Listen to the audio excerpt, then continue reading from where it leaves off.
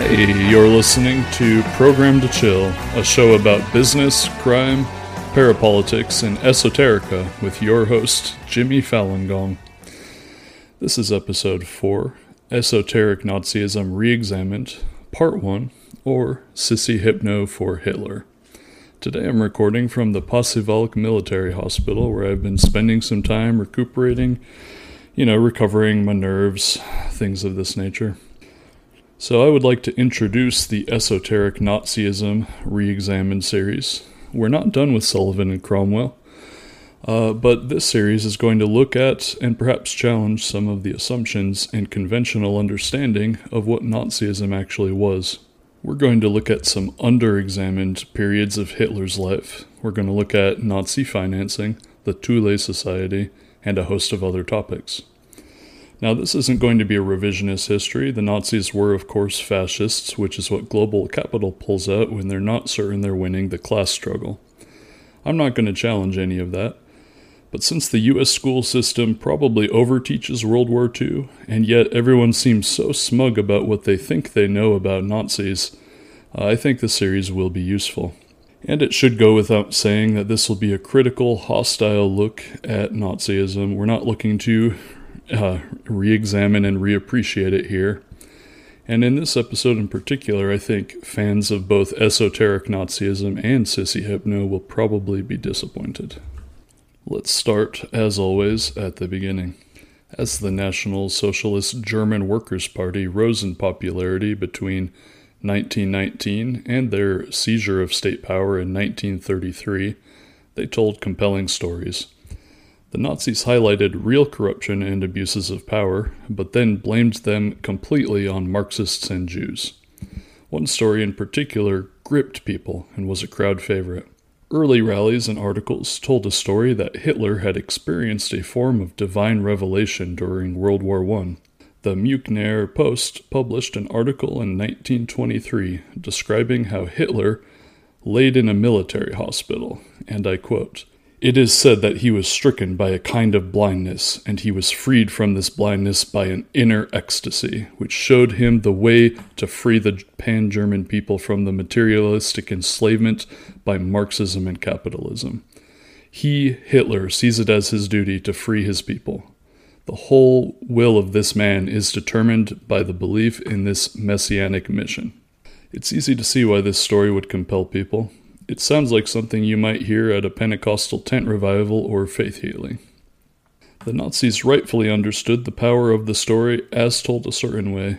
They also understood the power of suppressing certain facts from that story that tended to undermine their position, such as the fact that Hitler was stricken with hysterical blindness rather than a physical ailment to his eyes, and that he was cured by hypnosis. Hypnosis which may have intentionally or unintentionally planted in him the notion that he was destined to save Germany. The Nazis emphasized that Hitler suffered real blindness due to mustard gas, and denied that hypnosis was used at all. The Nazi Party would obfuscate, lie, and ultimately kill to cover up the truth. Let's get into it. After World War II, Fritz Wiedemann was called to give evidence in the Nuremberg trials. He was a unique person because he served as a diplomat and was therefore somewhat removed from direct complicity in war crimes that many of the other higher officers in the Nazi Party were involved with. He also knew Hitler longer than almost all of the other Nazi leaders, having served with him directly as an officer in Hitler's regiment during World War I. He was also one of the very first to join the Nazi Party very early on. So he knew Hitler for a much longer period of time. So when Wiedemann first met Hitler, Hitler was 27 years old and was serving as a company runner at the time in the army. When Wiedemann testified at Nuremberg, he was questioned by the only German-born Jew lawyer named Robert Kempner. And I read a portion of the transcript here. Kempner: "Hitler was a lance corporal, is that right?" Wiedemann: "Yes." Kempner: "Can you explain why you did not consider him suitable for promotion?" Wiedemann: "Hitler was an excellent soldier, a brave man. He was reliable, quiet, and modest, but we could find no reason to promote him since he lacked the necessary qualities required to be a leader. Put simply, Hitler lacked the personality to ever become a leader. At this juncture, the entire court broke out in laughter, as it seemed absurd on the face of it that anyone would consider Hitler lacking in leadership potential. However, Wiedemann later said, "Kempner thought he had made a good joke, yet what I had said was perfectly true. When I first knew him, Hitler possessed no leadership qualities at all."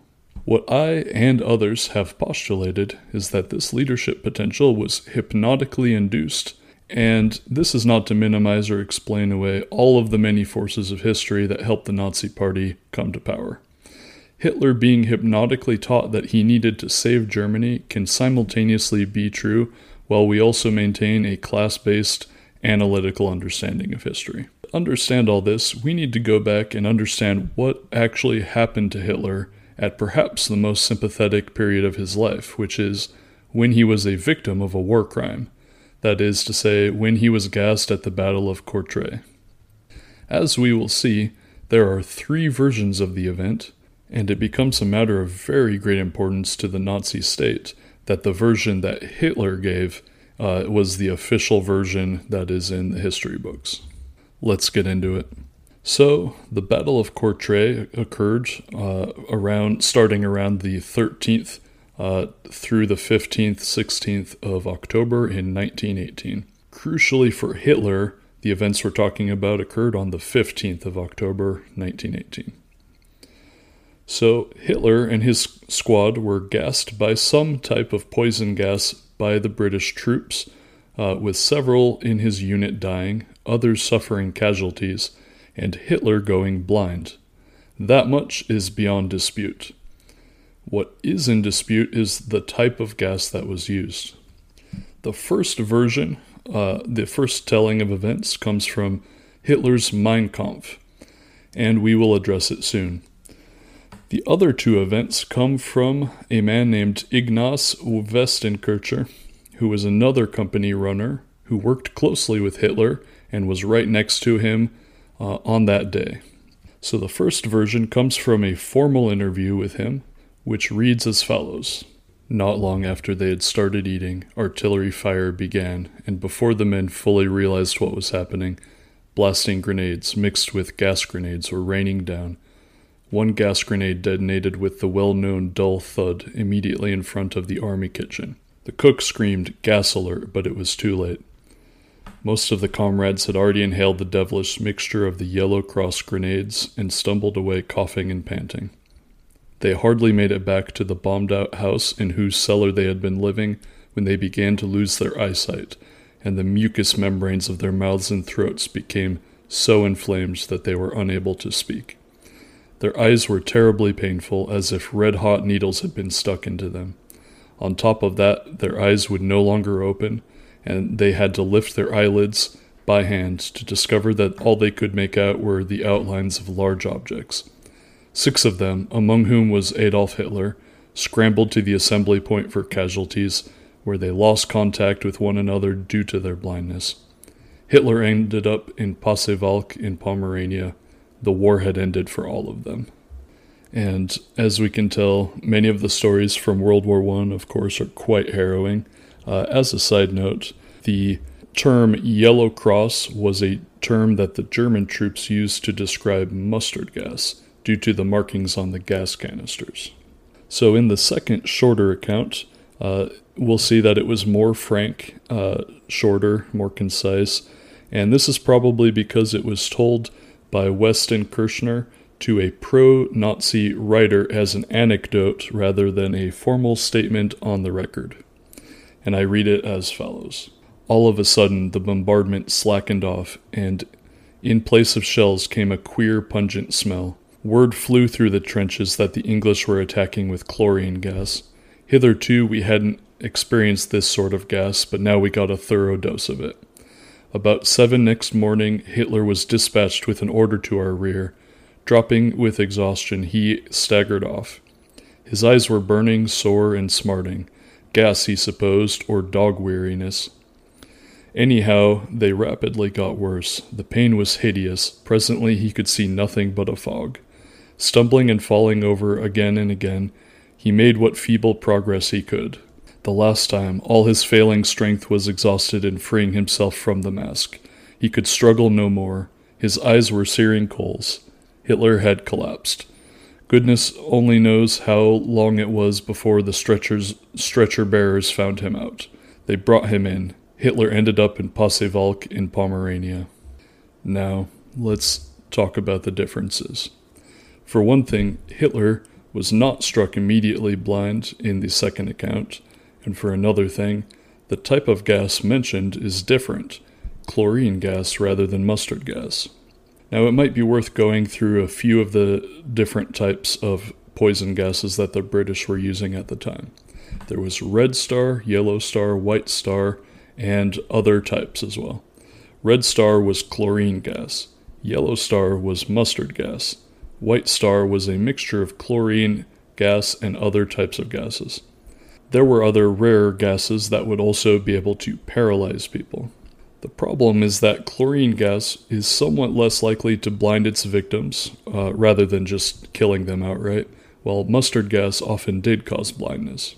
Vest and Kirchner did not know for certain which type of gas was used, and mentioned yellow cross in one story, chlorine gas in another. Clearly we should look at what Hitler had to say, which is a sentence I never thought I would say. In Mein Kampf, Hitler says, "In the night from October 13th to October 14th, the English began to throw gas on the southern front of Ypres. Yellow cross gas was being used, the effects of which were unknown to us so far as personal experience was concerned. I was to get to know it very personally on this night. On the eve of October 13th, on a hill south of Vervik, we had come under a drum fire of gas shells, lasting several hours, which continued more or less violently throughout the entire night. Towards midnight, a part of us passed out, some of our comrades forever. Towards morning, I, too, was seized with pains which grew worse with every quarter hour, and towards 7 o'clock in the morning, I stumbled and tottered rearward, with burning eyes, but taking with me my last report in the war. Already a few hours later, my eyes had turned into burning coals. It had become dark around me. Thus, I was brought into the hospital at Pasewalk in Pomerania." Hitler asserts that it was yellow cross mustard gas, but makes it clear that he slept the night and then went blind. This matches with one of the stories from Vest and Kirchner, and this delay would not necessarily be inconsistent with mustard gas blindness. British war records are not clear on which gas was used, although it is probable that White Star gas was used, which again is a mixture of chlorine gas mixed with other compounds. German army records simply record poison gas, so that doesn't clarify things either. To get a better and clearer picture, we need to look at his immediate treatment and his time at Pasewalk. We get an early indication that Hitler was suffering from psychosomatic blindness, which was then called hysterical blindness, because he was separated from his unit and then sent to Pasewalk. This happened for two reasons. First, he did not exhibit any signs of physical damage to his eyes. And when the military medical authorities believed they were encountering a hysterical illness, they would separate the soldier, as they believed that hysterical symptoms actually would spread from soldier to soldier. The German army believed that Hitler was suffering from what they called hysterical amblyopia. These hysterical illnesses were a plague during World War I, with psychology still being in its infancy, while the butchery of industrial warfare was reaching new levels of barbarity.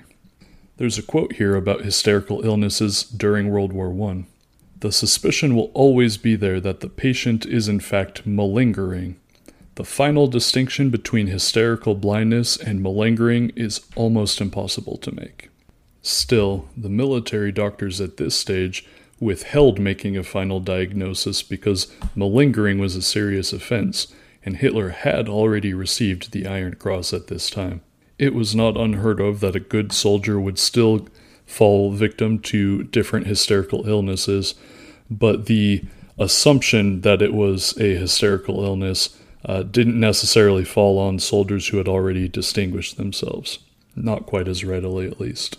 Additionally, the medical doctors that first saw Hitler were not experts in neurology and wanted to send him along to a specialist to see if he couldn't recover.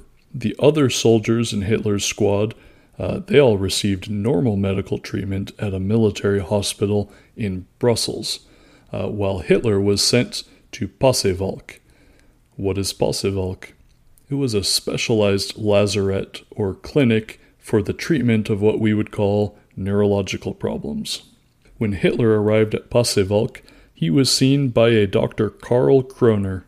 Dr. Kroner was a physician who was himself temporarily blinded by gas at the Battle of Verdun. Dr. Kroner determined that Hitler had not received physical damage to his eyes, but that Hitler had suffered from conversion hysteria. Conversion hysteria was the theory that intense anxiety could be converted into specific symptoms, frequently involving the loss of a physical function. Dr. Kroner recommended that Hitler should be treated by the clinic's top neurologist, Dr. Edmund Forster. We will catch up with Dr. Karl Kroner later, but now let's talk about Dr. Edmund Forster. Dr. Edmund Forster, despite his British-sounding name, was a German psychiatrist who studied under various tutors like Karl Fürstner, a pioneering professor of psychiatry, Richard Ewald, a pioneering physiologist, and Emil Kraepelin, the father of experimental psychology. Dr. Forster studied at the Institute for Experimental Psychology, which was the world's first psychological laboratory. Dr. Forster was about as well positioned and educated to treat Hitler as anyone in the world could have possibly been at the time. Dr. Forster compared war hysteria to what they called railway brain, which was a diagnosis that came from clinical observations of railway accident survivors made during the 1880s by Hermann Oppenheim, Germany's top neurologist at the time.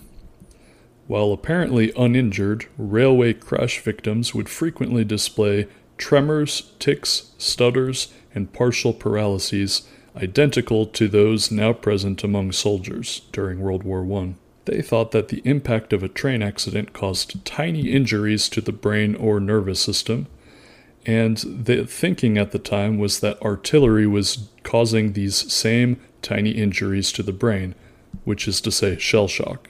Unfortunately, psychology was arguably still in the dark ages at the time. The field had not advanced much beyond when Freud said, "My therapeutic arsenal contained only two weapons, electrotherapy and hypnotism."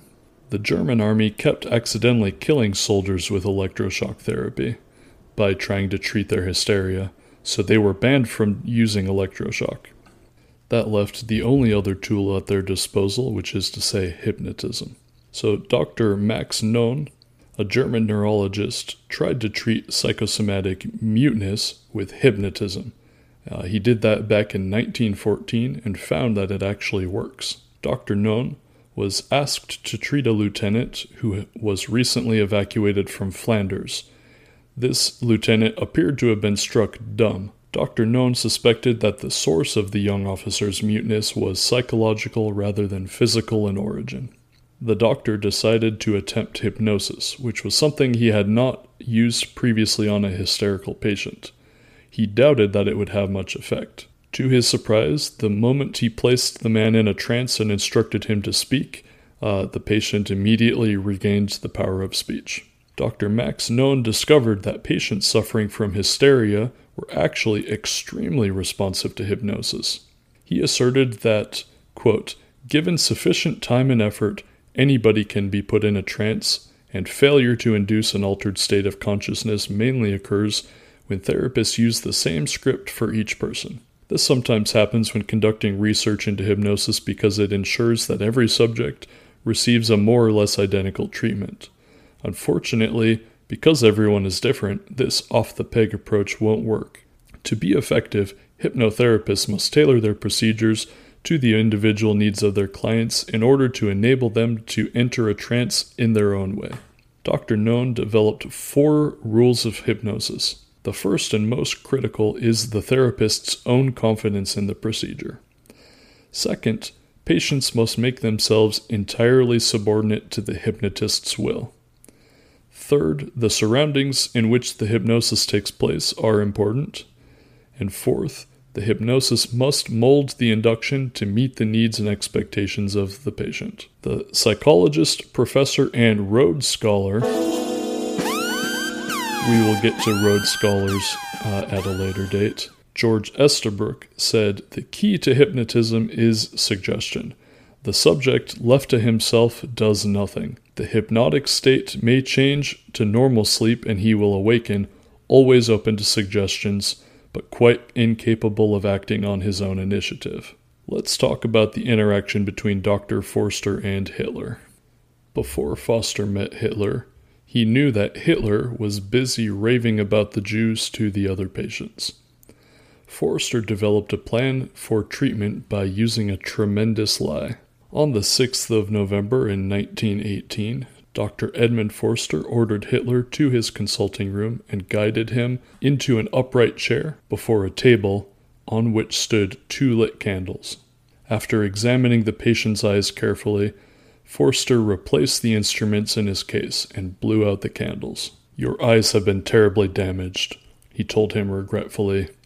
"I should never have assumed that you, a pure Aryan, a good soldier, a Knight of the Iron Cross, first class, would lie or deceive. Everyone has to accept their lot. The individual is powerless where fate is concerned. Miracles do not happen anymore." He paused before adding more optimistically, "But that goes only for the average person. Miracles still happen frequently to chosen people. There have to be miracles and great people before whom nature bows, don't you agree?" "As you say, Doctor," Hitler meekly agreed. "I am no charlatan, no performer of miracles," Dr. Forster went on. "I am a simple doctor, but maybe you yourself have the rare power that occurs only once every millennium to perform a miracle. Jesus did this, Muhammad, the saints. I could show you the method by which you could see again, despite the fact that your eyes have been damaged by mustard gas. With your symptoms, an ordinary person would be blind for life.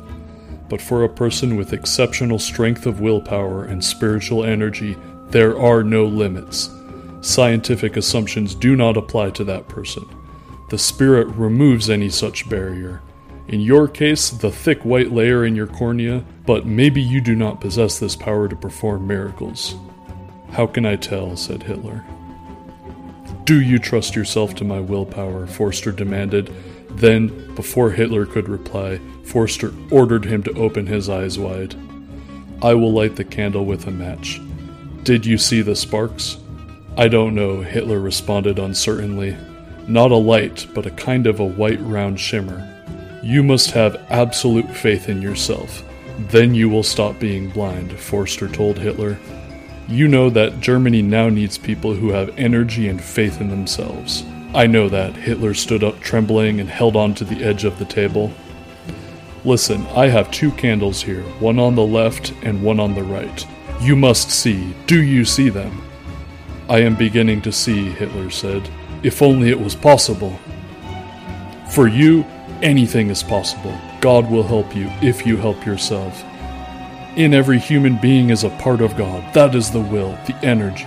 Gather your strength. More, more, more. Good! Now it is enough. What do you see now?" "I see your face, your hand, and your ring, your white coat, the newspaper on the table, and the notes about me." "Sit down," Dr. Forster told him, "and take a rest. You have been cured. You have made yourself see. You have behaved like a man. You managed to put light in your eyes because of your willpower." Dr. Forster rose and walked around the room. Hitler followed him with his eyes just as a normal person would with normal vision. He looked at the table and tried to decipher the doctor's notes. Later, Dr. Forster wrote, "Everything happened as I wanted it to. I had played fate, played God, and restored sight to a blind insomniac." Dr. Edmund Forster felt professionally satisfied by the successful outcome of his unorthodox treatment, What he failed to appreciate was that in restoring Hitler's sight, he had implanted in his brain the conviction that he had been chosen by destiny for some special mission. By failing to remove the hypnotic suggestion he had firmly planted in the Lance Corporal's mind, Hitler would believe that every step he took from then on was dictated by a supernatural power. "Unless I have incorruptible conviction, I do nothing," Hitler once explained to his colleagues. "I will not act, I will not wait, no matter what happens, but if the voice speaks, then I know the time has come to act."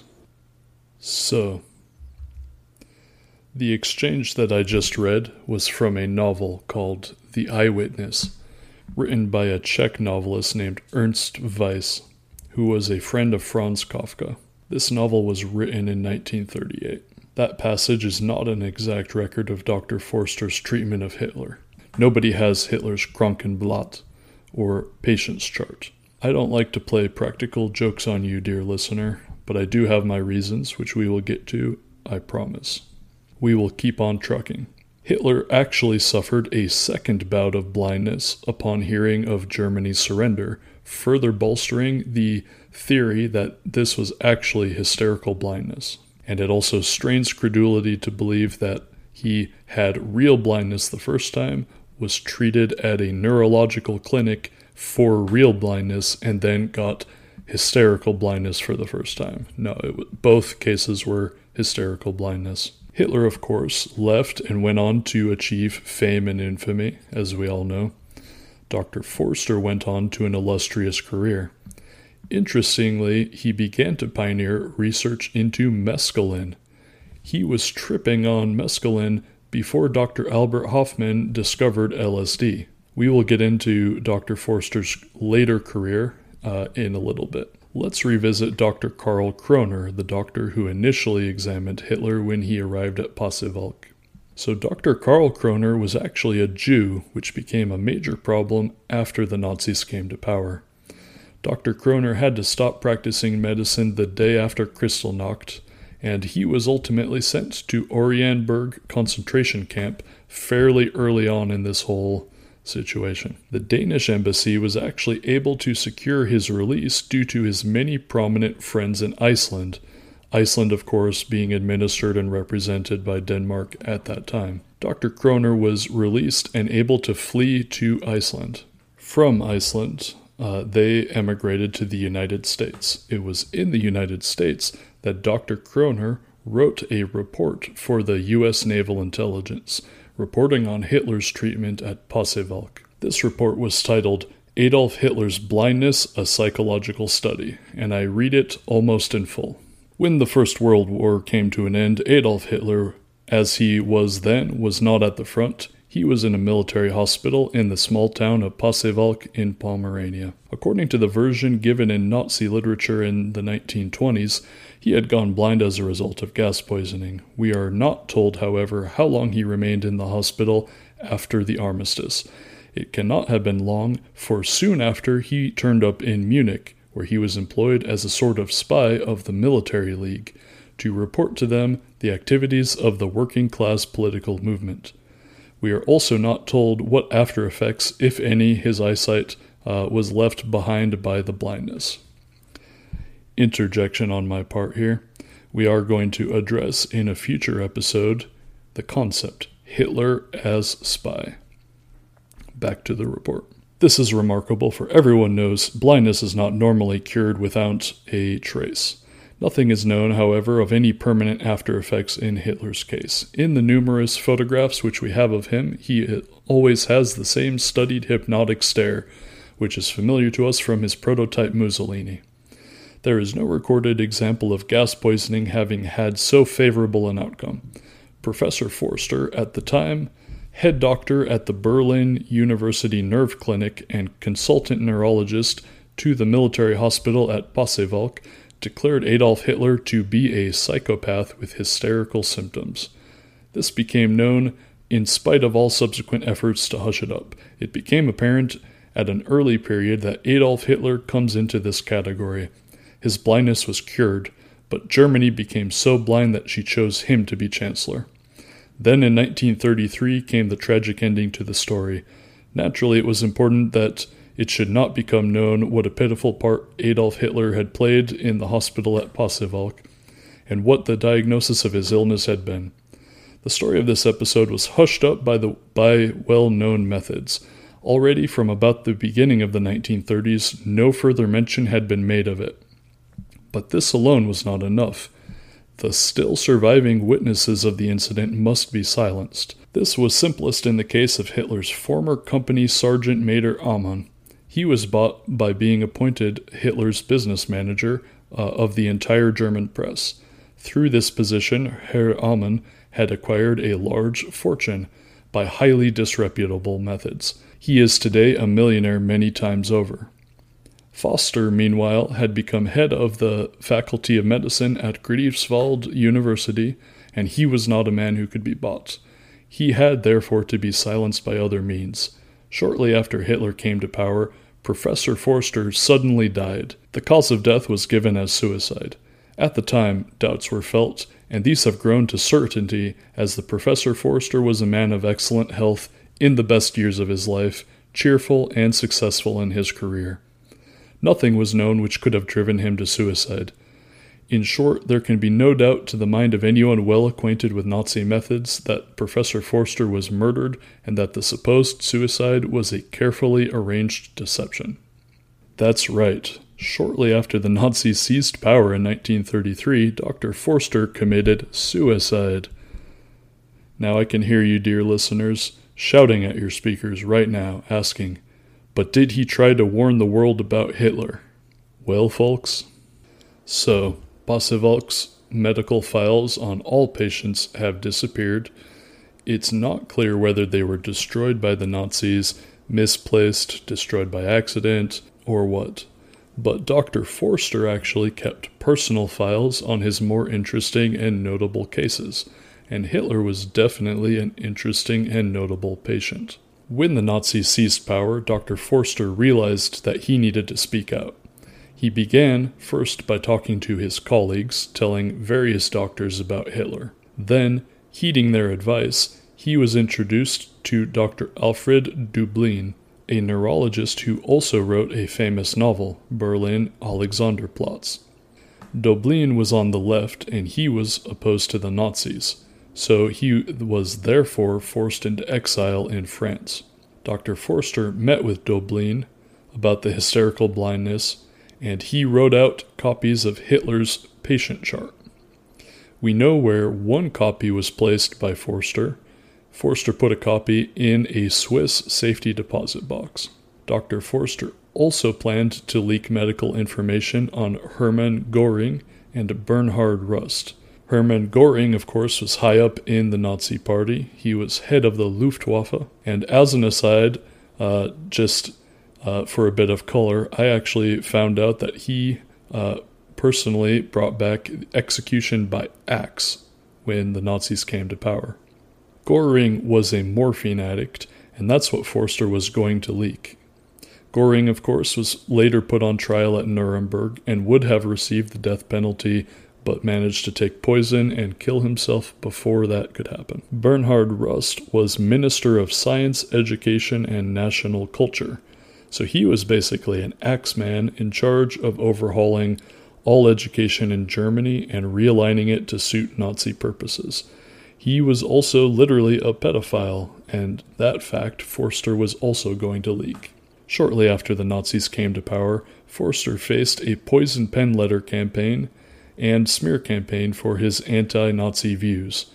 Forster was basically a German liberal and was not particularly anti-Nazi as such, so the campaign was probably more about his dirt on Hitler than any anti-fascist sentiments per se. Due to the smear campaign, Dr. Forster was brought up on these insane charges.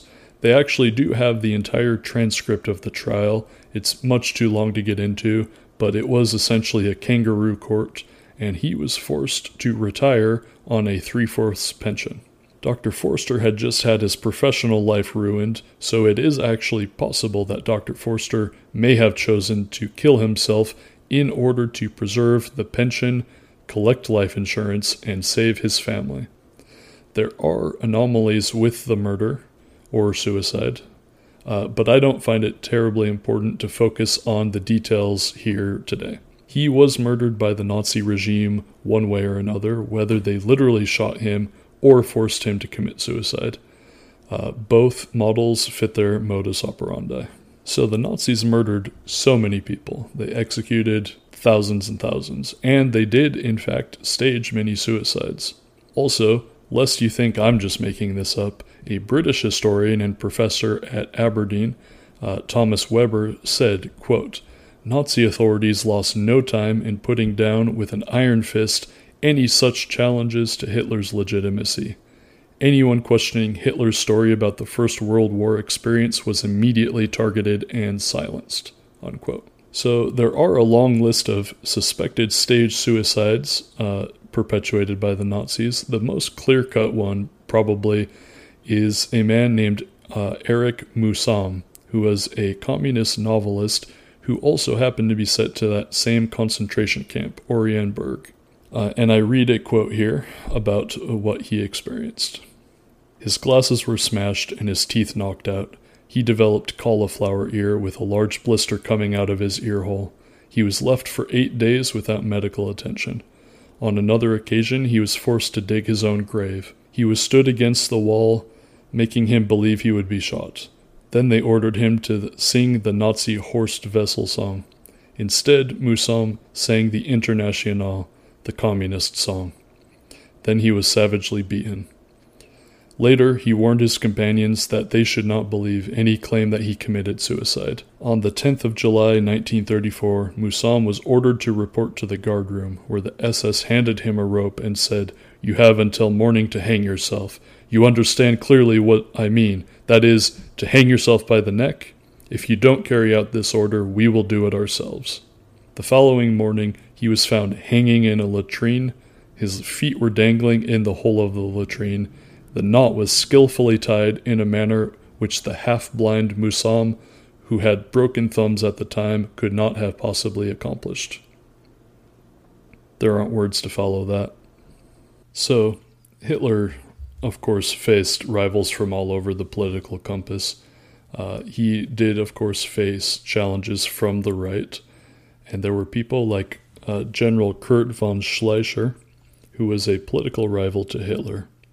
When Hitler seized power, General Schleicher obtained Hitler's medical file in order to use it and to go against the Nazis. Unfortunately, General Schleicher didn't use the file immediately and tried to hold on to it until a more advantageous time. On the 30th of July in 1933, 6 SS men showed up at General Schleicher's house and gunned him down in his study. General Schleicher had also shown General von Bredow the medical file. General von Bredow was shot in the head at point-blank range in circumstances that I guess you could call suspicious. Spy agencies often recruit people with something shameful that they can then control. Hitler would have been an ideal recruit because of his psychosomatic illness.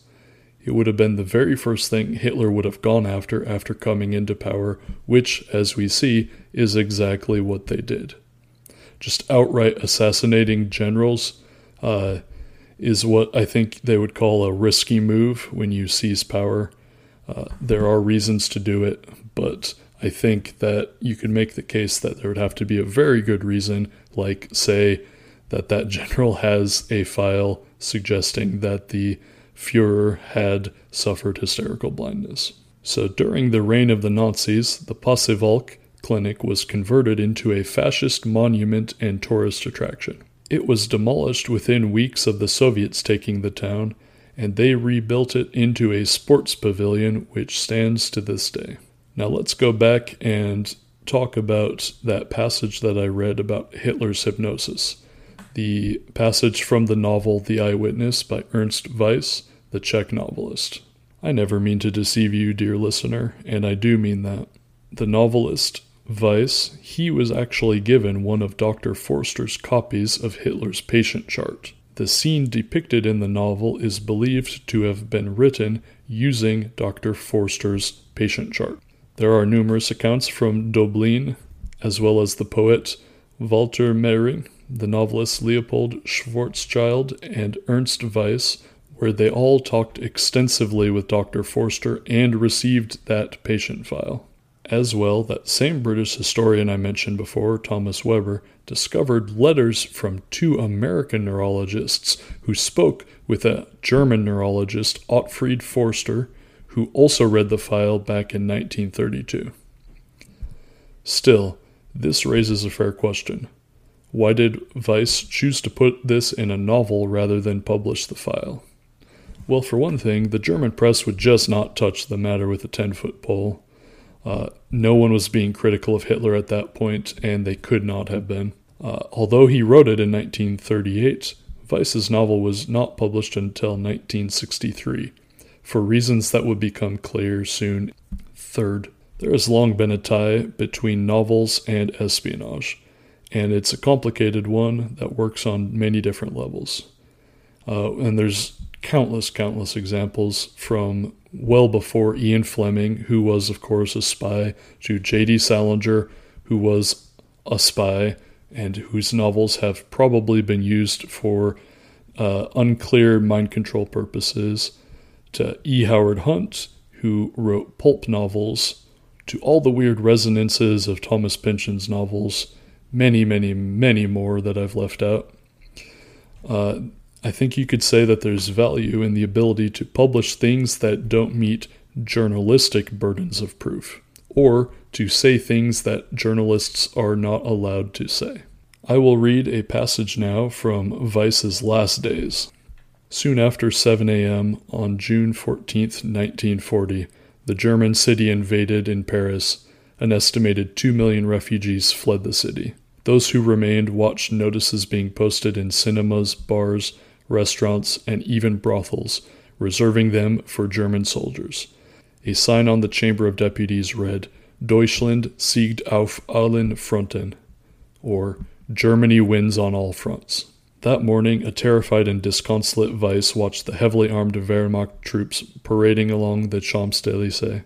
With tears in his eyes, he saw the swastika raised atop the Arc de Triomphe and fluttering in the breeze above the Eiffel Tower. As dusk descended over the city, Weiss returned to the Hotel Tryon and listened to the stamp of jackboots parading on the street below his window. In America, Eleanor Roosevelt and Thomas Mann were working to secure him safe passage across the Atlantic, but he hadn't heard word in months. Taking out his pen, he wrote a farewell letter to his friends, ending with the words, Vive la France quand même. After running a bath, he swallowed some sleeping pills, and, lying naked in warm water, slashed his wrists with a straight razor. In his misery, he bungled the job. His death was, from all accounts, slow and agonizing. It was also unnecessary, too, because the American embassy had just approved his visa and a ticket to New York City awaited him. Several months earlier, he had written the lines, With the years going by, emptiness is growing around me. I am still living, feeling, having desire and hopes. I do not fear death itself, but I dread the hour when, out of exhaustion, there is no more hope left within me for anything. I think the final word should go to Ernst Weiss. So, in terms of sources, I drew much of this from David Lewis's book, Triumph of the Will, How Two Men Hypnotized Hitler and Changed the World. I also utilized Mein Kampf and the U.S. Naval Intelligence Report. And I should mention, by the way, that U.S. Naval Intelligence Report was only declassified in 1973. I just want to thank you for listening. It really makes me feel good to know that so many people are listening. If you liked the content today, just show it to a friend. I promise there's more good stuff coming up in the future. And I need to get on my way. I'm headed to Berlin, where I'll take in the sights and see an old vaudeville theater, La Scala. Thank you, and God bless.